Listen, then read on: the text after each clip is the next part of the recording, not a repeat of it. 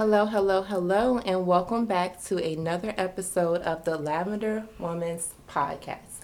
I'm your host, and I'm so glad you're here. So, have you listened to last week's episode yet? It has been such a healing part of me, of my journey to do that episode. The response has been great. If you have not listened, please go back and listen to that episode before listening to this one because I feel like they kind of coincide with one another. But as I promised, I was going to do a giveaway once we reached 1,000 downloads. We have exceeded that, and you are due a giveaway. So I'm trying to think of something really creative to do for my listeners and for my followers that will be coming in October. So keep downloading, keep sharing this podcast with your family, friends, and coworkers, and I will have something great in store for you very soon, I promise. Also, I'm looking to do a possible Lavender Woman event in October. It will be in the Hampton Roads area because that's where I reside, and it will be something really small and intimate. But that's something that I'm brainstorming and pondering. If you are interested in participating in that event, or if you have suggestions for that event, the email is always open, 47lavenderseeds@gmail.com. Hit me up. So, what have you guys been up to since last week? Have you been living your Healing Girl summers? I know summer is almost over, but you still can be implementing these goals into your life. Remember, we don't have time to be hot girls because we need to be healed girls. But this episode is very near and dear to my heart because September is Suicide Awareness Month, and the podcast just came back last week after being on hiatus for a few weeks, and I could not end September without speaking on this topic. So because I'm not an expert, I'm not a professional, I brought in the expert and the professional. We have a very special guest joining us today on the podcast. We have Miss Jenay Garrett of Jenay Garrett Counseling Services in Virginia Beach, Virginia. I'm going to tell you a little bit about Jenay before we get started. Jenay Garrett was born and raised in D.C., Maryland, and Northern Virginia area. She's from the DMV, y'all, but she has lived in Hampton Roads since 2005 as she attended Old Dominion University, earning both her bachelor's degree in psychology and human services and in 2009 her master's degree in mental health counseling in 2012. Jenay is a licensed professional counselor in the state of Virginia and is working towards her PhD in human and social services. Listen, we have doctors on the podcast, okay? I just want y'all to know. We have doctors. We have people who are pursuing doctor. Listen, it's official, okay? Sis is getting her degrees in the bag, okay? Jenay has been working in the human services and mental health field for almost 11 years and has worked in settings ranging from shelters, nonprofits, public schools, inpatient facilities, and outpatient therapeutic services. Currently, she works at a behavioral health hospital as a therapist full-time and runs a part-time private mental health practice. So, since we can't be tired, listen, she has an entire full-time job plus a part-time practice, okay? We have work to do. I encourage us every week to do our work, and sis is getting the work done, okay? Professionally, Jenay serves clients with a variety of mental health concerns to include depression, self-esteem issues, anxiety, anger, relationship issues, at-risk behaviors, and self-harm. However, Jenay has a passion for working with individuals who have experienced trauma. And y'all know, I have experienced some trauma. We've talked about it on the podcast. Suicidal ideations and substance abuse. In addition to her professional hats, Jenay is also a wife, a mother, and enjoys volunteering within her community. She wears all the hats, okay? All the hats she wears. Jenay has a deep passion for helping others find purpose and peace within their life. She believes that God created her to use her gifts to help others journey to a state of peace. Lavender Women, let's welcome Mrs. Jenay Garrett to the podcast. Thank you. Thank you for having me. This is certainly an honor. I was super excited when you reached out about this episode, as this is a topic that's near and dear to my heart, and also a very humbling experience. Yes. So I'm excited to start this conversation, and it's always interesting to like hear your own bio and hear the stuff that you do, Right. because I just go. So like I'm sitting listening to you, and I'm like, oh yeah, that's me. You are doing all the things. But glory to God, because without Him, none of those things would be possible. Of and course. so I'm just blessed to be able to bless other people. I just want y'all to know that we were supposed to start recording at 10 a.m. I got here about 9:40, and we've been talking ever since. So we've been talking for almost an hour. But I love these organic conversations that you have with people when you can really relate on really hard things. And it was a great conversation to have with her prior to recording. And we shared some things. We shared some tears. Yes, already. All the things, okay? But it was great to talk to her. And I'm so glad that she accepted the invitation to be a guest on the podcast. And she is here to help us with a very, very deep topic. So I do want to let the listeners know I'm going to extend a trigger warning, because this episode is going to get heavy. It is going to get deep. I don't want you to be caught off guard by anything that may be said in this podcast or any statistics or advice that may be given. This is a trigger warning for those who may have experienced traumatic experiences, who may be going through some mental health issues now. Please be aware that we are going to talk about some very deep and heavy topics on this particular episode. So because September is Suicide Awareness Month, this episode is based around suicide prevention. And we're going to talk statistics, we're going to talk facts, we're going to talk myths, we're going to talk all things mental health and suicide awareness. So let's start off by some truth-telling of suicide. If we could get some mental health context from you concerning some of the things that people are facing in their everyday lives. Mm-hmm. Definitely. So I'll start out with a really common one that most people are familiar with, which is depression. And yeah, most people, I've had that state, been in the state of depression. Yeah. And most people, I would go as far as saying all people at some point in their life will have a bout with depression. And depression is very different than just normal everyday sadness.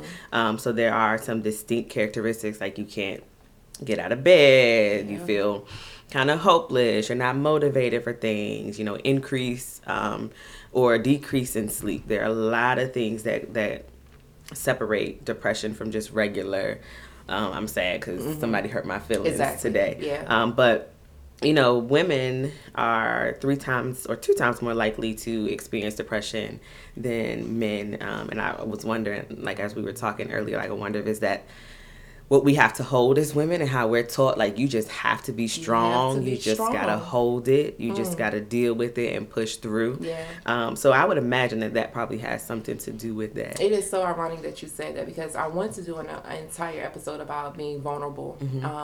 And that'll come at a later date. But I mentioned in last week's episode that I have some health issues that I don't even like to speak about, because I don't want to speak that thing over my life. But I have fibromyalgia, and my doctor is so amazing. And she says that she feels that more women suffer from it because we hold more inside. And it starts off as something that happens in your brain first. And she feels that it's something in women that happens more often because we hold so much inside and we try to be so strong. And that's why men rarely suffer from fibro. But women do. And I thought about it when I was going through my mental health crisis, when it was really flared up the worst. And I said, maybe there's some truth to that. There is. I have to stop trying to be this strong woman all the time. Our bodies remember everything that we go through. Yeah. Everything. And I tell people all the time, if you don't recognize the warning signs and the things for what they are, and most of the time it will come up in your body first, and we tend to pass that off as I just not hungry, or my stomach just hurts, or I just have this headache, or this hurts, and it'll go away. But it comes back, and with like vengeance. And it gets worse. And I tell people all the time, if you don't take care of your body and listen to your body will shut down on you to where you will have no point. You won't be able to do those things. So I'll get, I used to get really, really bad chest pain. And went to the doctor, and they're like, oh, it's just a muscle spasm or sprained muscle. I'm like, well, I haven't done no heavy lifting. Right. But I started to pay more attention to when it happened, and I realized that it comes in when I'm in a state of stress. And they were like, it could be a heart attack, so I'm really worried. We don't need it. We don't need any of that. Need that. But I learned through that process to really listen to your body, because it holds everything that we experience, and it reacts. Everything. So that's good to know. I can look into that. That's some good information. She made that connection, and I said, I think there's some truth to that, because I had never, I guess, put them together, that everything that I was going through and me trying to be strong through my trauma was affecting my health. I knew that I was sad. I knew that I had been sad longer than what was normal. So I went to the doctor. I knew I was depressed at that point, but I didn't realize it was affecting my actual health in that manner. And so I'm trying to keep that together. And my flare-ups have been less severe. That's awesome. That I'm more intentional now with it, and I'm more aware. And that's the thing, awareness. Like, we have to be aware of what's going on with our minds, our bodies, our spirits. We have to be more aware so that we can get the help that we need to move forward, to be healthier. Yeah, that's very true. And as you said, that one of the things that I was thinking about in terms of depression is there's research that shows that depression starts in the gut. So if you do, and especially if, there's the big vegan movement and health movement and plant-based living, and a good chunk of that research, you'll see like there are links to the foods that we put in our bodies and how we are taking care of our bodies in depression. And some people kind of like, oh, whatever. Like I do believe in, there are those chemical imbalances, but I also believe in, you have to kind of be mindful of what you're putting into your temple, and those things affect every aspect of you. But there's been a big discussion around how it affects depression. Yes. In Healing Girl Summer, I don't remember whether it was series 1 or 2, I talked about that. What we put into our bodies. It's even what we listen to, what we watch on television, what we feed our temple. All of that is important. And I know when I experienced the loss of my grandmother in 2016, I gained 25 pounds, like out of nowhere. And I said, what is happening? So I stopped eating meat in 2016, and I went pescatarian, and now I'm more like vegetarian. And some days I'm a vegan, like not every day, but some days I'm vegan. Days, when you can control it, I'm the same way. Give me my credit, because some days I am a vegan, but most days I am a vegetarian. And since I decided to change my diet, it made such a difference in my health. And it really does. When you said it starts in the gut, I'm like, it does. Because I looked up and I was 25 pounds heavier. I couldn't wear any of my clothes. I felt bad about myself, and I said, I have to do something about this. And that's when I changed my diet. Yep. And when you think about that, like, that just leads to, okay, depression starts in the gut, and it's what we're putting into our bodies. If we're not being mindful, then depression is one of the increase, like in terms of mental health, one of the diagnoses where there's definitely an increased chance of suicidal ideations. So if you look at it, everything is working full circle. And if I'm being more mindful of what I'm putting into my body physically, mentally, and emotionally, and if that helps my depression, then that's going to full circle just put me in a better thinking space. That makes and so much sense. It does. And like I sit and talk to people about it, and when I found out, I'm like, oh, it makes sense. It's not easy to do, right? But it makes a lot of sense. And even with like bipolar disorder, where these drastic mood changes and behavior changes. I know one of the things I really dislike hearing people say is when people are having mood changes and they're like, oh, they're so bipolar. I'm like, it's so much more than just a quick mood change. Way deeper than that. And it is, and I think it gets like overused and people don't really understand it, but it also has a really bad reputation. It does. So people who truly are bipolar, they don't want to get help. They don't want to recognize it. They don't want to be to shine light on it because of the shame and the stigma with it. But that's another diagnosis that can lead to increased suicidal ideations and attempts because of the drastic changes in behaviors and how the mood shift. And even like the trauma, like you had spoke on. I think as a society, we are shifting to put trauma in more of a perspective that it can be almost anything, and it's really what it means to you. Because before it was just, well, if you have PTSD, and not everybody that has trauma has PTSD, but if people were talking about trauma, it was just for like military personnel coming back. But the reality is anything can be trauma. Accidents, deaths, losing a job, friendships, like anything can be trauma. I think the episode in season 2 that I did with my husband, it was the men's segment that we incorporated. And I believe it was the episode when an Iron Man meets a Lavender Woman. I talked about my traumatic experience in my teenage years, and that I didn't realize that I had a traumatic experience until I went to therapy. I knew that all these years later, it was still affecting me because I was in like a really rocky relationship in my teens. I'm just going to say that for a lack of a better word, or for saying how I really feel about that relationship. And I was involved in a really bad car accident, and literally up until about 3 years ago, I drove myself everywhere. I couldn't even trust my husband to drive me because I was so fearful that an accident would happen or I would experience the same thing. And I didn't realize that, and my therapist was like, I believe you have PSTD from that. And I was like, no, that's what the military gets when they go to war. And she was like, who told you that? And I was just like, it's just what happens. The world. And she was like, no, sweetheart. She was like, if that happened when you were 17 and you are now 30, I think I was 33 when I first started going to counseling, and you are 33 and it still makes you nervous and you still get anxiety. Like, it will be to the point in which I would get nauseous. And he's like, hey, let's go here, and he jumps in the driver's seat, and it's like, I can't.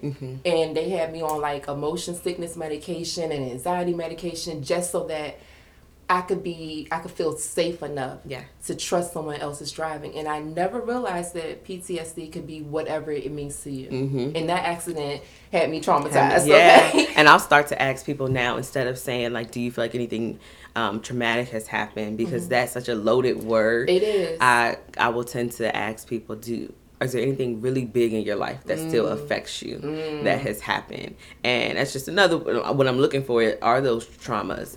But I think people try to stay away from that because, again, that's another one that comes with really negative stigmas. It does. And then there's the substance abuse piece too of things. Like individuals who are like chemically dependent on substances, like they are also kind of at a higher risk for having suicidal ideations, because you think about it, if you need this substance to survive and to get through the day, you have to be in a lot of emotional and mental distress, sometimes physical pain as well, to where to function without whatever this substance is unbearable. You can't even think of it. So that those are, I would say, some of the big like mental health issues that can really lead to increased suicidal ideations in people. Okay. So we've discussed mental health in context of depression, bipolar disorder, traumatic experiences, and substance abuse. Let's get into the warning signs of suicide. Okay. So one of the big warning signs, I like talking about this because the warning signs in particular, because there are, obviously there are some things that don't apply to everybody, some things you won't see. But one of the things that people a lot of the time think of is if we talk about it, well, I guess I'll save that for the myths, but this is kind of connected to that. But one of the big signs is that if someone's talking about it or making plans or saying things about it, then that is a sign that there's something not going so great. We need to be a little bit more high alert. And people make these jokes like, oh, I'll just go kill myself, or when life gets really bad. And I think that is a little different from someone actively talking about it. But I still take those as kind of warning signs. Take it all serious, Because you never know. Like that could be a joke that day, and life hits hard, and then it can become a reality. So things like if they're writing notes, if they're sending text messages. A big one is like the social media posts. Like a lot of people will reach out and put out things on social media. Like I think of the pastor who just died by suicide last week. And one of his last posts that he put out on social media was in relation to the battle with suicidal ideations, and how some things just don't take that away, you know. So that was that warning the day before. He died by suicide. So I think those things are really big when people are putting out the content that cause people to feel questionable. That's a huge warning sign. And he was very open about his battle with depression and suicidal ideologies. And when I saw that he had passed away by suicide, I literally like felt like this tightness in my chest, and I was like, oh my goodness, because he was doing the work, and he was, you know, holding depression seminars and suicide awareness seminars, and he was trying to help other people come out of their depression, but he was still in it himself. So the warning signs were definitely there, and I just wanted to make sure that we're clear about what the warning signs are, so that if anyone in our lives are exemplifying those signs, that we can be aware, and that we can kind of try our best to help them moving forward. Another one is like when people are expressing like feeling hopeless. And you know, we all have, like, life happens. Like you've talked about on some of your episodes, like things that your most recent episode of how life happened. Life got them hands. I tell y'all every week, life got them hands. And it's so easy to get in this space of, it's not going to work out. Yeah. And I can't, especially if you have bad happen back to back to back. So one of the biggest signs is when you see a person who starts to talk about how hopeless they feel about their life, or they feel like they're just trapped in this pain that they cannot get away from. That is a really big sign that, you know, pretty soon there could be some thoughts to follow that are not so great, that are not safe. Another one is like people who are in severe emotional pain. That kind of ties in with that.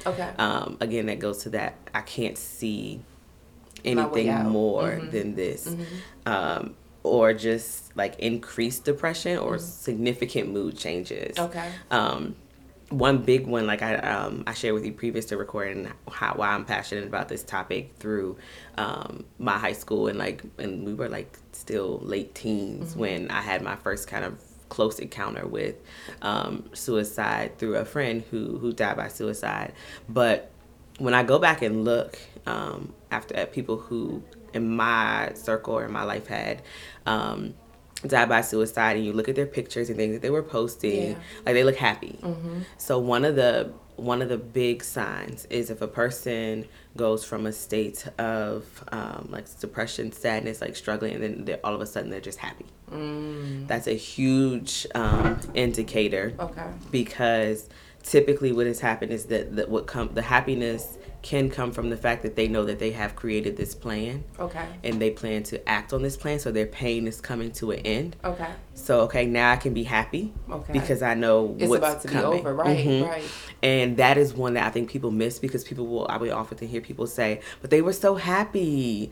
Like I think about like celebrities that have committed suicide, like I think, you know, Kate Spade. I remember that happened about a year or two ago. And then Robin Williams always plays in my head. I don't know why his story plays in my head a lot too, because, and like I said, I really didn't know what to look for at that time when he committed suicide, but he didn't seem to fit what we as society has placed as the norm. He didn't look like the face of suicide. And so my next question to you was, does suicide have a face? No. Yeah. I don't think it does. I don't think it has a face. I don't think it has a size. I don't think it has a socioeconomic status. I don't think it has anything. I think it can be anyone at any time, at any moment in life. Because one of the things about suicide is that people who do attempt or are thinking about suicide, for the most part, they don't really want to die. But the pain and what they're experiencing in life is so unbearable that they can't see anything else. So the best option seems like just to end it, to get out of it. And I've encountered that through the work that I do with a lot of the teenagers who've had significant attempts, and they will say like, you know, I was angry when I realized that it wasn't successful, but I'm glad that I didn't die. And I'm glad that it wasn't, because I realized I have things to live for. Things can get better. I can get help. But at that moment, there's just no seeing anything. And you can't think like, I'm getting ready to make a permanent decision for something that can be temporary. And a temporary could be months, which could seem like forever. Or temporary could be a day or a week. But I definitely don't think it has a face. I think it has a tendency to live in anybody. If life gets hard enough, and you know, if it catches you on a day where you just can't see straight, you don't know what to do, then it can happen. It can be real. And I think one last one is reckless behavior. That's a huge sign. Because and it's someone who may not normally act that way, but has just like doing things like not paying bills and spending money on whatever and just kind of living their best life all of a sudden out of nowhere, or giving away their possessions, or trying to get rid of things, or even doing things like just saying goodbye, trying to be around for things because they know, on this date, this is coming. Right. So I think all of those things are things to really take serious. Of course, there's an array of other warning signs, but those are some of the really common ones. But I would say the biggest thing is to really pay attention to the shifts in the people in your life that you are close to. If someone goes from posting something really positive and either they're not posting or they've kind of gone absent, or to really check in, and to not be afraid to ask those questions. Right, ask those hard questions. Yeah, I always say, because when I went through my traumatic experience and when my mental health took a decline in 2016, I became very passionate about checking on the strong friend. Yes. So many of us, it's just like, oh, well, she's always strong. She always figures it out. She's always okay, even in a bad situation. That particular situation may be the one situation that changes everything for that person. Please check on your strong friends, because oftentimes they are overlooked and they are neglected because they've always been the strong person in a situation. And I know for me, it was a blow, and I was no longer strong. I had been strong all of my life, but I was no longer strong. I was the weakest I've ever been in my life. And, just to have people check on you and make sure you're okay, it changes a lot. And I think my mental health took such a severe decline because I needed support that I wasn't necessarily getting. And it was like, what do? I feel hopeless. I feel like nothing is going right in my life. So I'm just an avid and passionate advocate for checking on your strong friend. Yep. Yeah, check on your strong friend. I love that. One of my best friends she reminds me of that on a regular basis. I know I think it was an article on Facebook like a year or so ago, just about that, and she sent it to me, and she reminds me of it all the time. And when I have those moments where I'm like, I'm okay, I'm all right, she was like, no, no. So I believe in that too. Okay. And I know for me, I got a tattoo to remind me on days where I'm not feeling that I'm my best self and I'm feeling a little hopeless. And the tattoo is joy, gladness not based on circumstance. So for those of us who are feeling hopeless, or we're feeling like we've lost our joy, we have to remember that joy is not based on circumstance. That you can still have joy in the midst of your storm, that you can still find joy in the midst of your circumstance. Don't make it just about things being great. There's joy even in the worst of situations. And we'll go into that a little bit later. But I just wanted to put that out there because it made me think about it, because that's a reminder to myself. So on days where I am feeling low, I literally look at my tattoo and I'm like, I still have joy. I'm going through the situation, but I still have joy because my joy is not based on my circumstance. And that's so real. And I have these two tattoos on my wrist that one says powerful and one says beautiful. For that same exact reason, I got them at a point where I couldn't remind myself of that. And I vowed I would never get tattooed. I hate needles. So I vowed I would never. I'm so scared. And I'm the opposite. I love tattoos. I have so many tattoos. I have quite a few. But I'm like, after getting this, I was in so much emotional pain, and I was like, I just can't see it. And I was like, and something kind of came to me. It was like, get it here on your wrist where you can see it. And most days I have it covered up because I have my watch on or a bracelet, but every now and then I'll look down as a reminder, and people always want to know what it says, and then I get to tell the story what it means, and I love that. But I believe in that same thing too. Have a visual someone. I'm not saying everybody go get tattoos if that's not your thing. We're not saying go get tatted up. However, it helps. It does help. Find something that can be that reminder for you on days that are hard, because you're going to have hard days.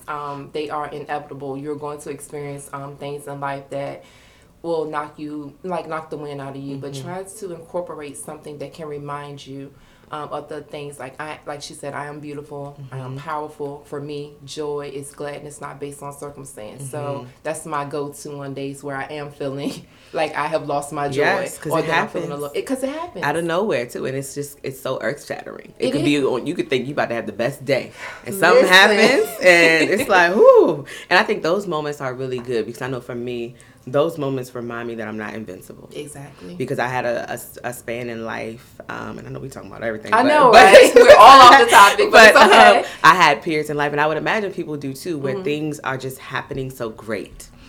And then all of a sudden, you're so used to things just happening and not being an issue.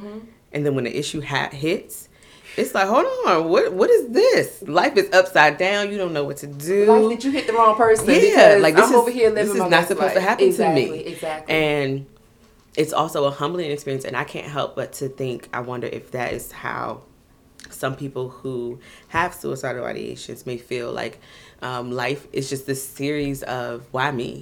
Why does this keep happening to me? And I think for individuals who even individuals who are so used to everything going right, that one thing can just knock you off. And it's like, okay. Yeah, and sometimes it's hard to get back on track. You know, it's kind of like that movie, and granted, this is like a children's movie, but it's like a series of unfortunate events. And you're just going through life, and a bad thing happens, and then another bad thing happens, and then another bad thing. You never fully recover from the first thing that happens before something else happens. Yes. So when things are happening like that in our life, I don't think that we are aware of how realistic suicide can be. Yes. Can you share some statistics around suicide so that we can actually put into context how real this is? Yes.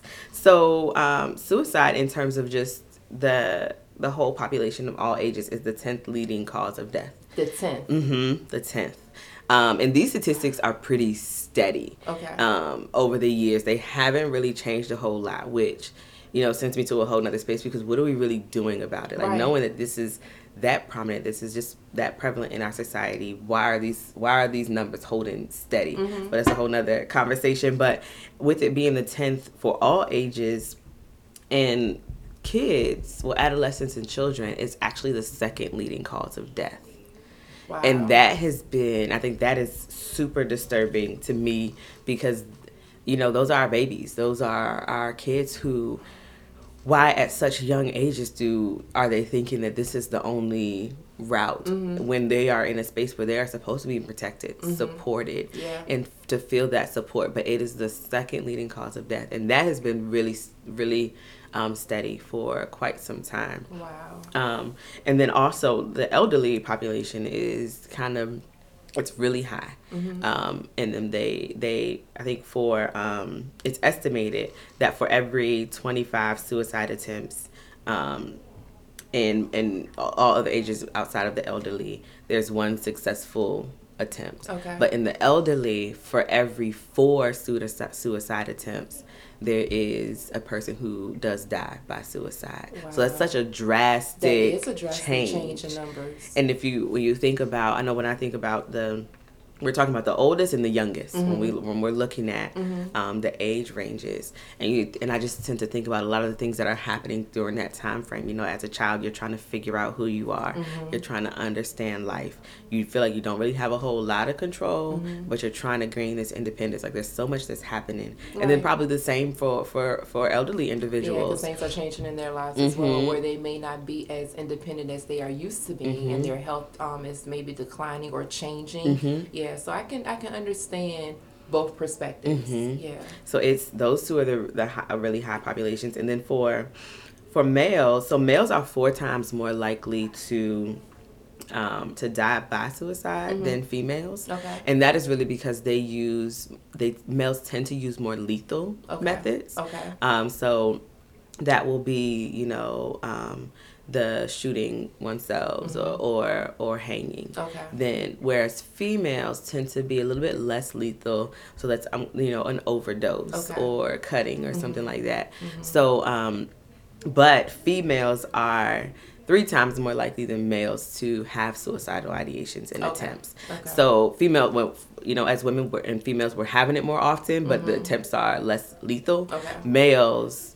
if I'm going to do it, I'm going to do it. Okay. And it's going to be more lethal, and I'm not going to mess up. I'm not going to make that mistake. Exactly. I'm trying to think in terms of some of the suicides. I think when I was doing my research, it says that 45,000 individuals die from suicide every year. Wow. That's an enormous number. That's not a small number. And that's not even that doesn't even include the attempts. Okay. The amount of attempts. So I would imagine the attempts is probably double or triple that, but that is a huge number, and especially for it to be the 10th leading cause of death in our world, like, that is scary. Yeah, I think just the state of the world also can make one depressed or make one feel like they are hopeless and they see no way out. I know with all of the mass shootings that have been happening lately, it has people on edge, and people who've never suffered from anxiety are now having panic attacks and anxiety attacks. I know for me personally, if I tell the kids I'm running to Walmart really quickly and they're like, no, wait for daddy to get home so that you can go together, like, mommy, someone could kill you at Walmart. And I'm like, I don't want my children to have that fear. They are children afraid to go to a store because of the climate that we live in. And do you think that that could play a role on one's mental health? I definitely do. Anxiety, that was one of the ones I didn't mention, I left out. So thank you for bringing that up. Anxiety also has an increased chance of having suicidal ideations. So I definitely do, and especially the world where we live in, where it's making it hard to be able to do anything and enjoy anywhere. Like, I think I've been to Walmart once since the shooting happened. It's been rough. And I went, and I can't say I didn't have that thought, like, if something would happen. Looking around, you know, you're just watching over your shoulder. Because when you think about the mass shootings that have taken place, they have happened in schools. So that, you know, is a direct effect on our children. Yes. It's happened in movie theaters. It has happened at food festivals. It has happened at, you know, bars and restaurants. It's almost like everywhere. You can't go anywhere because those are the places that people frequent often. And I don't know if you saw, but what's today? Earlier during the week, there was the Sandy Hook. It was like a commemorative page where they did this video of a reenactment. Oh, wow. And I was in tears. Oh, I was about to say, that sounds heavy. It was so hard to watch because the children were... So the commercial, well, I'm not going to say it was a commercial. It was more like an infomercial, really, because they were talking about mass shootings and gun violence and things of that nature. But you had these children who were saying, I need my jacket because, and then you'll see the students tie the jacket around a classmate who had been shot. Oh, so they were using the jacket as like a tourniquet. And you saw another student who said, I need my, and it could have been like a notebook to shield themselves from bullets. And the last little girl had locked herself in a bathroom stall, and she said, I need my cell phone so that I can text my mom that I love her. And she sent the message, Mom, I love you. I cried my eyes out. I cried like a baby. And she took her cell phone, and she's like hiding in a stall. She's locked herself in the bathroom, and she texts her mom, Mom, I love you.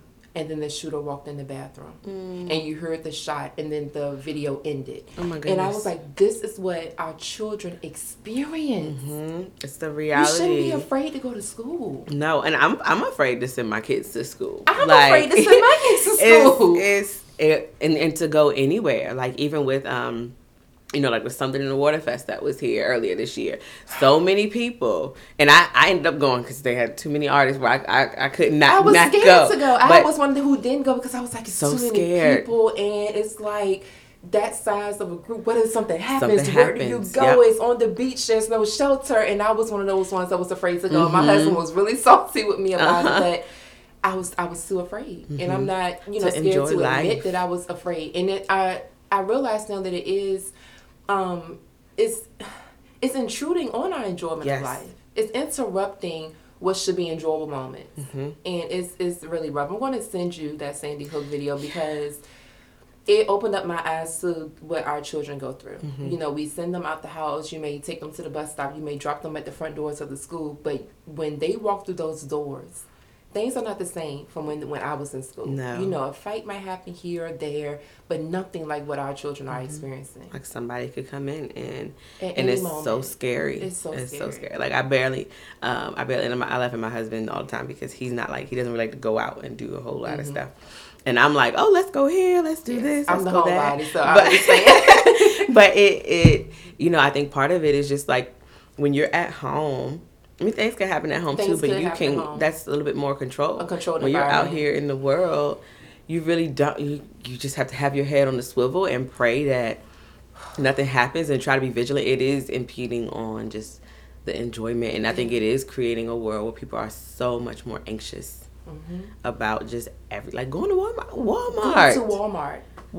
And when you look at these events, it's really affecting our mental health. Yes. And I don't think we think about it in that context, but if you're afraid to go somewhere, that's affecting your mental health. Definitely, it does, and it's another level of kind of trauma. Even if that wasn't your Walmart, exactly, it's still another level of trauma. And then you're looking at people and checking out, like, okay, look because suspicious. You realize it could be your Walmart, or it could be your movie theater, or it could be your child's school. Yep. And if that anxiety doesn't go away.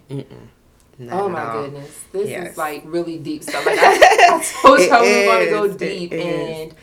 So, for someone who has suffered with mental health and has gotten the help and gone to counseling and done the work, what are some myths about suicide? This is my favorite. I think I said the other part was my favorite, but this is my favorite part to talk about. This is my real favorite. Okay. Because there's so many people, like, the topic is so taboo, and it kind of remains that untouched topic. And one of the reasons is because one of the biggest myths is that if you talk about suicide, it's going to expose people to it, and it's going to increase the chances that they commit, like, attempts or things like that. But studies show that it's actually the exact opposite. Okay.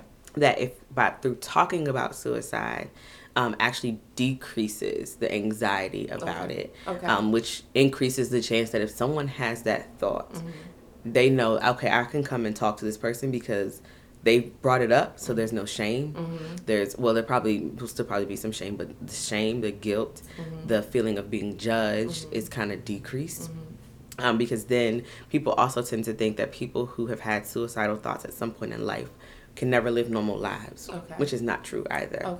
I work with a lot of teenagers who, even in my time of meeting them, had suicidal thoughts. And in the setting that I work with, like, I work with teenagers, but we have babies, like 5-year-olds who are, I want to kill myself, and I tried to kill myself, and all. And I'm like, why is that your your go-to? Right, at 5 years old. Yeah. If you can't play this video game, if you can't do this. And a lot of it has to do with a lot of trauma and the things that they hear and from family unhealthy things. But we're talking about suicide in a constructive manner does not increase the chances. It actually kind of opens people up to say, okay, here's a space and here's someone that if I have this thought, I can talk about it. So that is one of the ones that I hear a lot of people, and I believe why people are so scared to talk about it, because if they do, I'm bringing life to it, I'm opening somebody up to it, they're probably going to try to do it, but and that could happen. Right. I can't take off the table completely, but more than likely it decreases that anxiety and will open up a space for help. Okay. Another myth, which is a really big one, is that there are no warning signs, which is, we know is not true. Right. Some people are better at hiding it because they seem so happy all the time that maybe people aren't really paying attention, because you're not expecting, like we talked about Robin Hood, we're not expecting him to be that. And granted, I don't know him personally, but the public figure that we saw, you're not expecting it to be him. So individuals where they seem so happy and things like that are still at risk, because, and there are warning signs. They may be subtle, and that's where that, checking on that strong friend and checking in with people just in general, like, hey, how is life going? Even if nothing bad happened, how are things going? Just want to check on you. Another one is that sometimes I hear people say, well, I'm not a professional, I can't help with that, I can't help you deal with that, which is not true. You can encourage them to go to a professional. You can help them find. But if someone is bringing to you that they are having suicidal thoughts, you are the first line of defense. And everything that happens in that moment could be make or break. Because if they've opened up and were willing to be vulnerable enough and to say, hey, this is what I'm dealing with, and they're turned away, they're not going to talk about it anymore. So anybody can help, and the help can look very different, whether it's just listening or just taking it and just holding them, just supporting them, trying to help them figure out what to do next. So professionals are definitely preferred, you know, as a next step, but anybody can assist in those moments. Okay. I think the last two that I was going to talk about is people who attempt suicide or express suicidal ideations are doing it for attention. And I think that is one of my biggest like pet peeves when it comes to mental health, because now that had to come from somewhere. So there may be some people out here in the world who use that as their go-to. They don't plan on acting on it, but even then you always take it serious, right? Because there may be those couple of people who use it as, I just want this attention. I need you to know I'm not okay. But the bulk of people don't. It's not about, like I said earlier, they don't really want to die. It's more of, I can't see the way out of this pain. I've lost hope. I've lost the ability to endure. I've lost the ability to even just look and see, like, okay, there's one positive thing happening in life. Right. And so suicide just seems like a better option, because you're freeing yourself of that pain. And I know some people will say people who commit suicide or attempt suicide are selfish. No. Listen, I wrote that. As we're speaking, I wrote that. People who commit suicide are selfish, because I wanted to ask you about that, because I've heard that. And it's just like, they're so selfish. They're leaving their spouse and their children behind. They're leaving their mom and dad behind. I'm like, I don't think that that's accurate, you know? It's not. They're not selfish. And from working with individuals, adolescents and adults who experience suicidal ideations, a lot of what I hear as the thought pattern at that time is, I'm causing so much damage. I'm causing so much turmoil. I don't want to continue to be a burden. I feel hopeless, and I feel like I'm making everybody else around me miserable. So they see it as, I'm doing everyone else a favor. A favor. Wow. If I just got rid of myself, if I was no longer here, especially like for my teens, right, if they caused a lot of problems in the household, if I can just eliminate myself, then they'll live a happy life. So it's actually the exact opposite. They are at times looking at it as a selfless act. Right. Like I'm thinking more about the people I'm connected to. Wow. And this will bring less of an issue for them if I'm out of the picture. Not here. Wow. Wow. Yeah, that's a heavy one to think about. That is a heavy one to think about, because I know I've heard people say, and it's, oh, they're so selfish. How could you do that to your family? But to think that is their way of thinking, that they're helping their family, that changes that. Yeah, it presents a whole different perspective. Right. Because then could conversations be had around that? Yeah. You're not a burden. You're not a burden, yeah. You know, this might be a rough patch, but we are going to get through this. We are in this together. And giving them, being able to be that hope and give people that hope in a state where they feel hopeless, where the only other option they see is death. It's death. I think another one that I've heard, and I think this happened, I don't think it was when Kate Spade, I think it was when Anthony Bourdain, the chef from like Travel Channel and Food Network, that was another like really unexpected one. And I like in conversations with people was saying, people who commit suicide don't trust God, or they have no faith, or they don't trust that God can make it better, or can get them out of this. And I'm like, I don't think that's true either. No, that's another one of the myths. Like I've heard people say, just pray it away. And that's a whole nother kind of topic that I had that we could talk about. That's a whole, like you said, a whole other conversation. And trust me, I believe the prayer can change things. However, sometimes something additional is needed. Something extra is needed. Something more, I don't know, intensive is needed. I don't really know the words to say what I'm trying to say. But I think that's when you go back to the scripture and, faith without works is dead. So, like, I'm going to pray. That's my faith action. And I'm expecting God to... But the work activates it. Yeah. So, I can't just pray and I'm stay locked in my room. And I'm just going to sit there and be sitting there waiting for God. Because my next step after, while I'm continuing to pray, because we pray throughout these storms, I'm going to go and talk to a professional Yeah. And if you want to incorporate the church, then you find a Christian therapist to talk to who's then going to pray with you, and you can merge the two. That's what I did. It doesn't have to be. And I think we live in a society where everything is kind of separate. Like, I can't believe in God and then go to therapy. Yes, you can. Yes, you can. They go together. Why do you think they got Christian counselors? Thank you. It can go hand in hand. One can complement the other. Yes. And I'm like, and I think that's an issue that the church has, gosh, I'm probably going to get dragged for this, but it's almost like the church has almost created that stigma as well, because it's like, you don't need counseling, you need God. And it's just like, I need God and counseling. Yes. I can have both simultaneously, you know? And I don't want us to just, like you said, pray about it and lock ourselves in our room. Pray about it and not eat for 3 days. Yes. Pray about it and not, talk to anyone for a week. Pray about it and, still want to kill ourselves. You can pray and be actively doing the work, which could mean counseling, which could mean therapy, which could mean whatever it means for you and your situation. Yep. But that is like one of the biggest myths that I've heard, is that people who commit suicide don't trust God. Yeah. And it's a hard place to be, because remember, like, when people are in that state, there's a state of hopelessness and helplessness. So you can be in a space where it's like, God, I've been suffering for so long. This has been a long season of suffering, and I'm trying to trust you, but I cannot bear this pain anymore. And that's a really tough spot to be in. It is.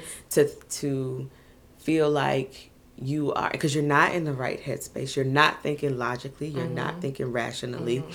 And I think sometimes the teachings of the Bible and what we know about God can be the first thing to go. And sometimes it's still sitting right there. It's still sitting there. You're at church. You're doing the work. You're doing all of these things. But just the weight of the amount of pain and distress takes over.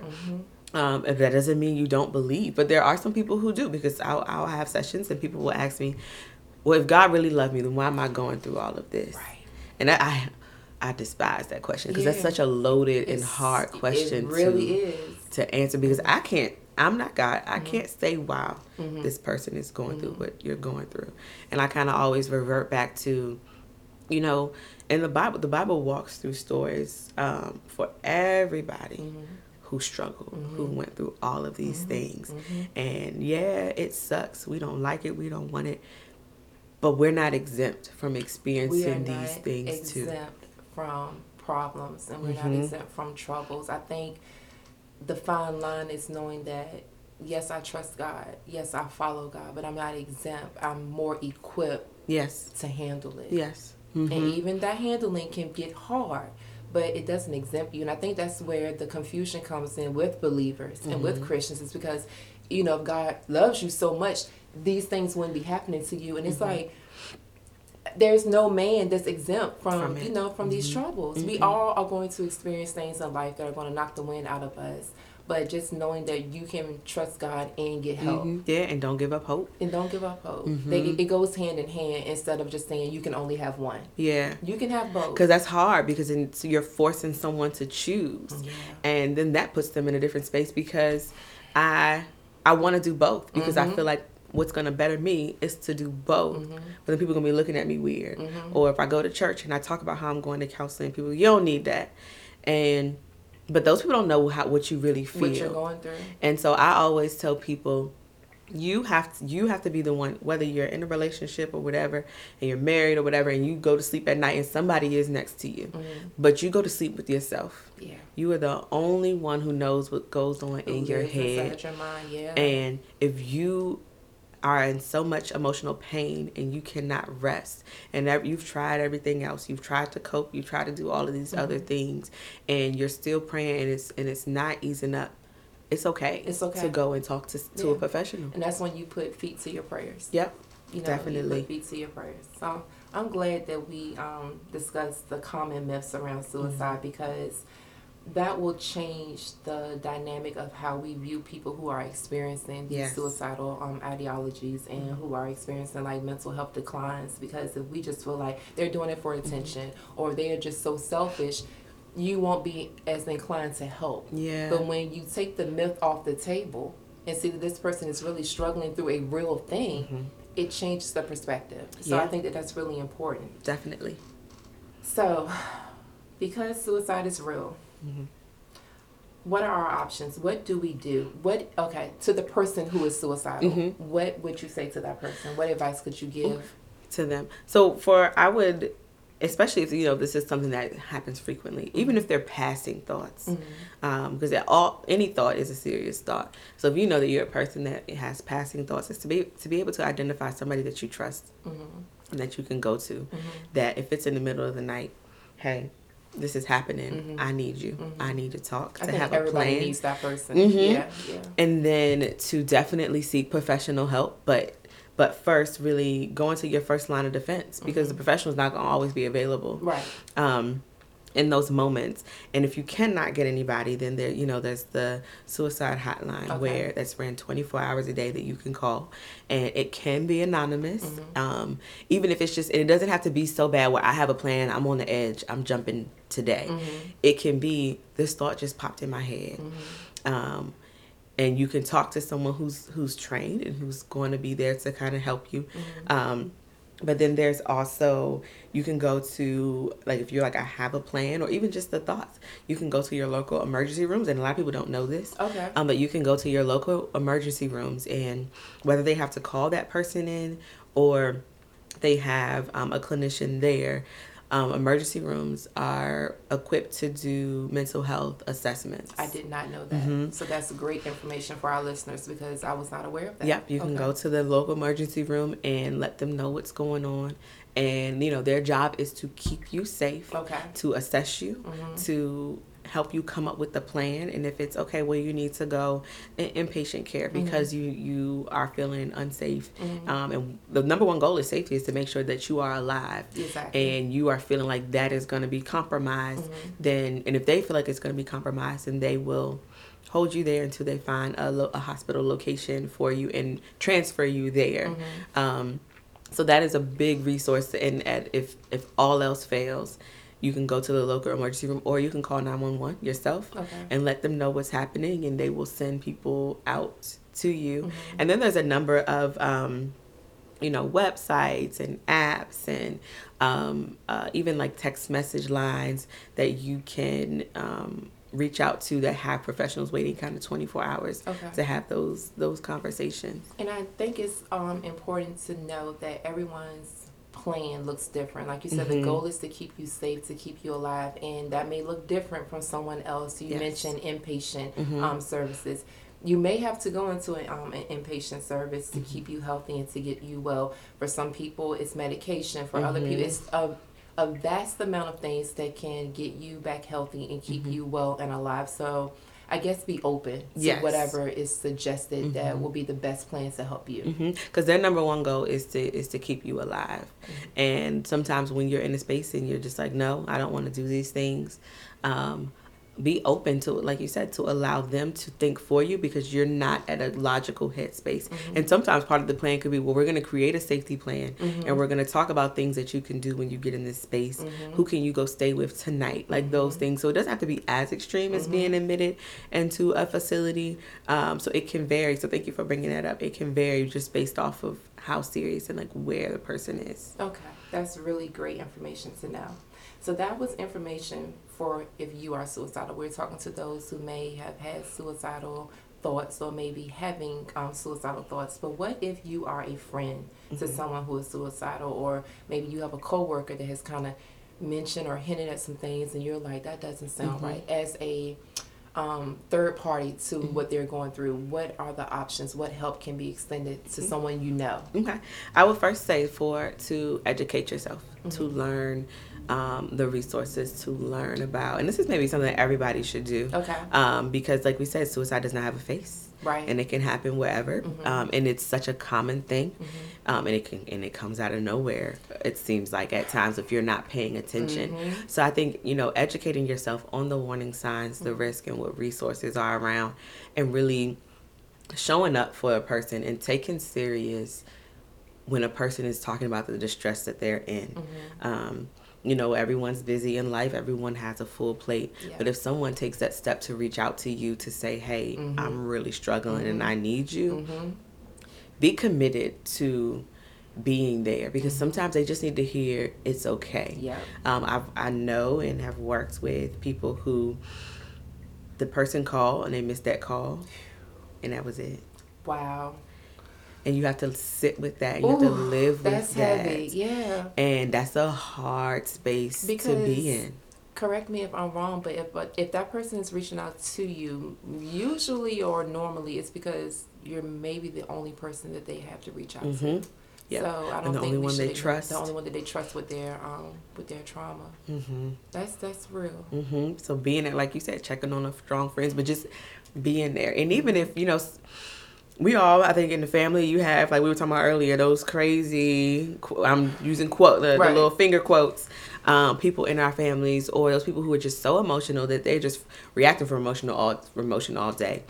But even for those people to stand in and to be there, because what one person sees as crazy could one day turn into, okay, well, nobody cares about me. There's no point. No one takes me seriously. Life isn't going right. I'm going to just end it. Yeah. So just, I think being there is super helpful. And to, if they call you, trying to find out, one, where they are. Right. If they have a plan, so staying on the phone with them, not losing contact, okay, hold up, I'm coming, I'll call you back. You keep them on the phone. Okay. You want to ask questions like, well, have you thought of a plan? And if they say no, well, what can you, okay, just talk them through it. But if they say yes, well, do you plan on acting on the plan? Okay. And if they say yes, then when, and do you have the means to do so? Okay. And also, if you can't physically get to them, if you have another phone or the capability to call 911 to send to them. Okay. You can also, if you are there and you can get there in time, you can, you can drive them to the ER. Okay. If they're already in therapy, you can help them with contacting their provider. But just really being that support and doing everything that you can to keep them engaged with you, to keep them on the phone and find out as much information as you possibly can. And if the call drops, then you want to send 911 immediately. Okay. Better to be safe than sorry, because trying to call them back and forth and they're not answering. Okay. So yeah, those would be the things I would say for individuals to really do to help. And I would say to not just assume that they're playing. Okay, that's great that you spoke on that, because we're talking about all the things that you should do, but it's just as important to know the things that you shouldn't do. Okay, so what are some of those things? So not to think that they're playing, not to minimize it or assume that you know what they're going through either. Okay, so before we started recording, I told her, so my first therapy session, I sat down with my therapist and I was like, but it's not that bad. Other people are going through more than I'm going through. And she was like, that's not true. What you're going through is important. Yes. What you're going through affects you. So when people minimize what you're going through, that changes everything, because you're sitting over here like, okay, this thing was really hard for me, it was really hurtful for me, but everybody around me is saying it's not a big deal. That doesn't make it better. No, and then you don't want to talk. You just stuff it.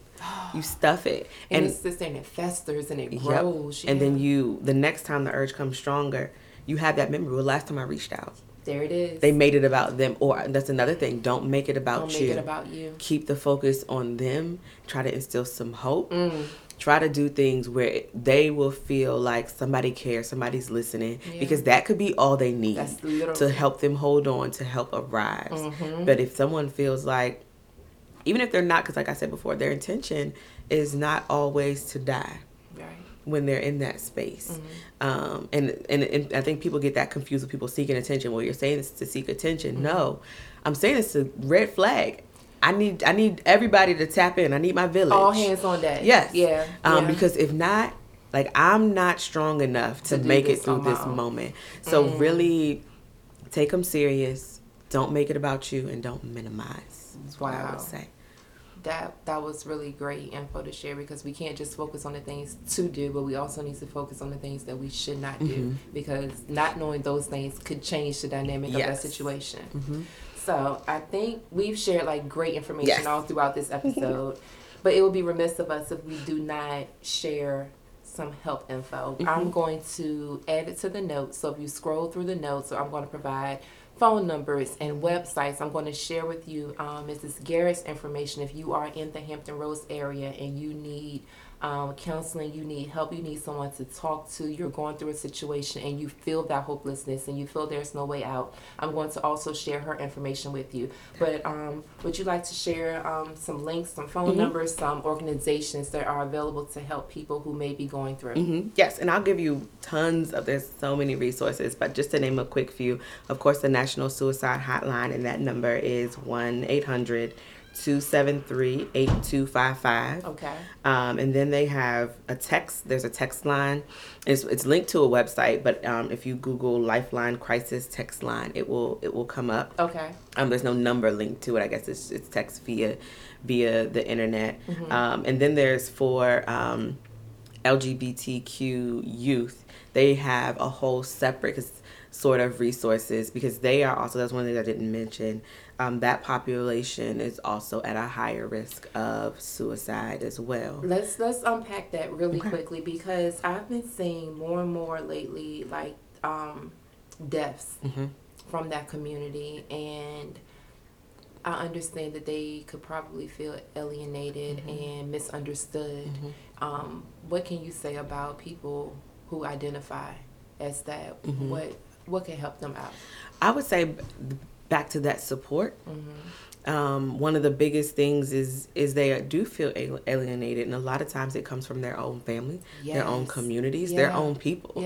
So you mean to tell me that I've grown up with you, I've been raised with you, and I'm supposed to love you, but because I have this particular sexual identity or orientation, or I want to appear this way, or whatever it may be, I like this person, I love this person. Or I no longer want to identify as him or her. Yeah. You know, I think there's a different, I'm not sure what it is, and I don't want to mess it up, but there's another identifying factor now that's not like him or her. It's something else, and I can't think of what it is. I know what right you're talking now. about. You know what I'm talking about, right? I was doing a training on it, or like research on it the other day, because I know what you're talking about. And I want to say it starts with Z. I don't want to say the wrong thing, but I do know there is another identifier for individuals who don't want to identify as him or her. Right.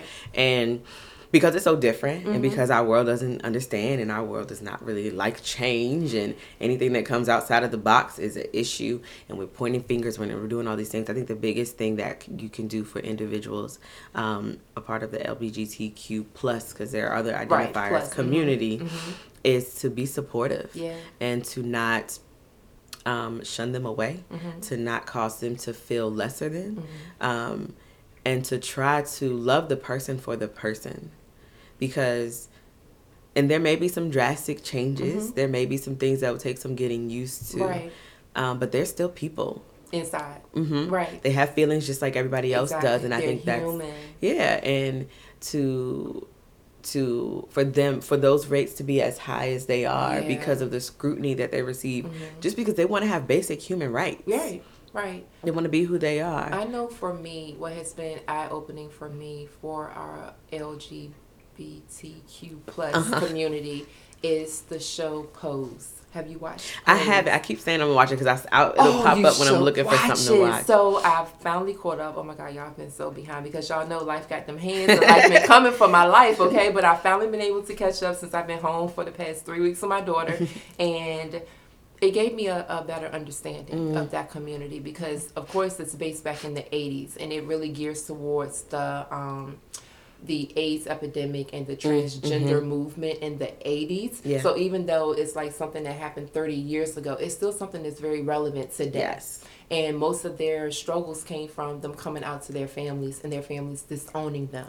And them having to find new family to survive and to make it. So they started what was called like houses. That's what their new families were called. And it was because they were outcasted by their families and their friends and their churches. It's really deep. Yeah, there are a lot of individuals that I work with that identify as members of that community. And a big thing that we talk about is the lack of family support. It's huge. Like we can't, even down to, younger kids and teenagers and all these things. So I think just being supportive and loving people for who they are will go a long way. And I know the show itself may not be, of course, 100% factual or anything like that, but I think it just sheds light on a community and a group of people who are misunderstood. Yes. Definitely. Okay. So I'm glad that you shared information for that community, especially if they need to reach out to someone. Yes. And then the last one I would say is the veterans, because that is in a huge population that also struggles with suicidal ideations. So there's a veteran crisis hotline. There's a PTSD app. So it's called PTSD Coach, which is pretty cool. You can download that and you'll have access to resources and to people you can talk to. And then, of course, there's the Wounded Warrior Project, too. That's very well known. Okay. So. Yeah, my mom is married to an ex-serviceman. He was in the military forever. He was a paratrooper. He's gone to war, and he receives like counseling services through the VA hospital in his state. They live in North Carolina, but it's been such a help for him to kind of get over some of the things, well, not get over, but to heal some of the things that he experienced when he was at war and when he was in the military. So it's so life-changing. It's life-changing. So I'm glad that we have options for our everyday person. We have options for our veterans, and we have options for our LGBTQ plus community. So there's help for everyone. It's pretty much what we're getting at. That no one is excluded from the help that they need. And if you don't know, like I think I heard you say on your podcast, like Google is your friend. It is. Google is your best friend. If whatever you're looking for, if you cannot find the help, you can Google. There's in the communities, there's agencies, there's, even if you have to call another therapist, and if that's not your therapist, would you call, do you guys have resources or hospitals? There's resources everywhere for everybody. And we are going to add as many resources to the episode notes as we can. We're going to provide you with phone numbers and links and addresses and anything that we feel could be helpful. Miss Garrett, Miss Jenay, Garrett, you have been a gift to this episode, to this podcast. This was something that I could not, it would be remiss of me if I didn't talk about it in the month of September. So I thank you for being on the podcast. I'm going to also share in the notes. Can people follow you on social? Yes. Okay. So my social media for my counseling page is JG_counseling. Okay. And then I also recently did launch my Facebook page, which is JGCS. And then it's the long Jenay Garrett Counseling Services. So if you type in either of those, you can follow me, reach out, contact me. If I can't help you, I will commit to finding somebody who can. I took a look at her Instagram page, you guys. It's so inspiring. It's so motivational. So follow her on her social. She's giving you her handles. We'll also include the social media handles in the notes, as long with as many resources as we can in the notes. Please know that you are not alone. You're not the only person that is going through something. Please get the help that you need. And help may look like many different things for many different people, but help is there for you. You are not alone. You do not have to go through life alone. If you take nothing else from this podcast, know that there is a group of people who love you, that we're here to help. I'm not a professional, but if you reach out to me, I will get you in contact with a professional that can help you. I will be that person that you can talk to, that I'll stay on the line with you. You can email me, text me, call me in the middle of the night, and I will make sure that we connect you with someone who can get you the help that you need. If there is nothing else, I thank you. Thank you so much. The podcast appreciates you. And we'll be back next week with another episode of the Lavender Woman's podcast. Know that there's nowhere in life you can go where love and light won't find you. I love you.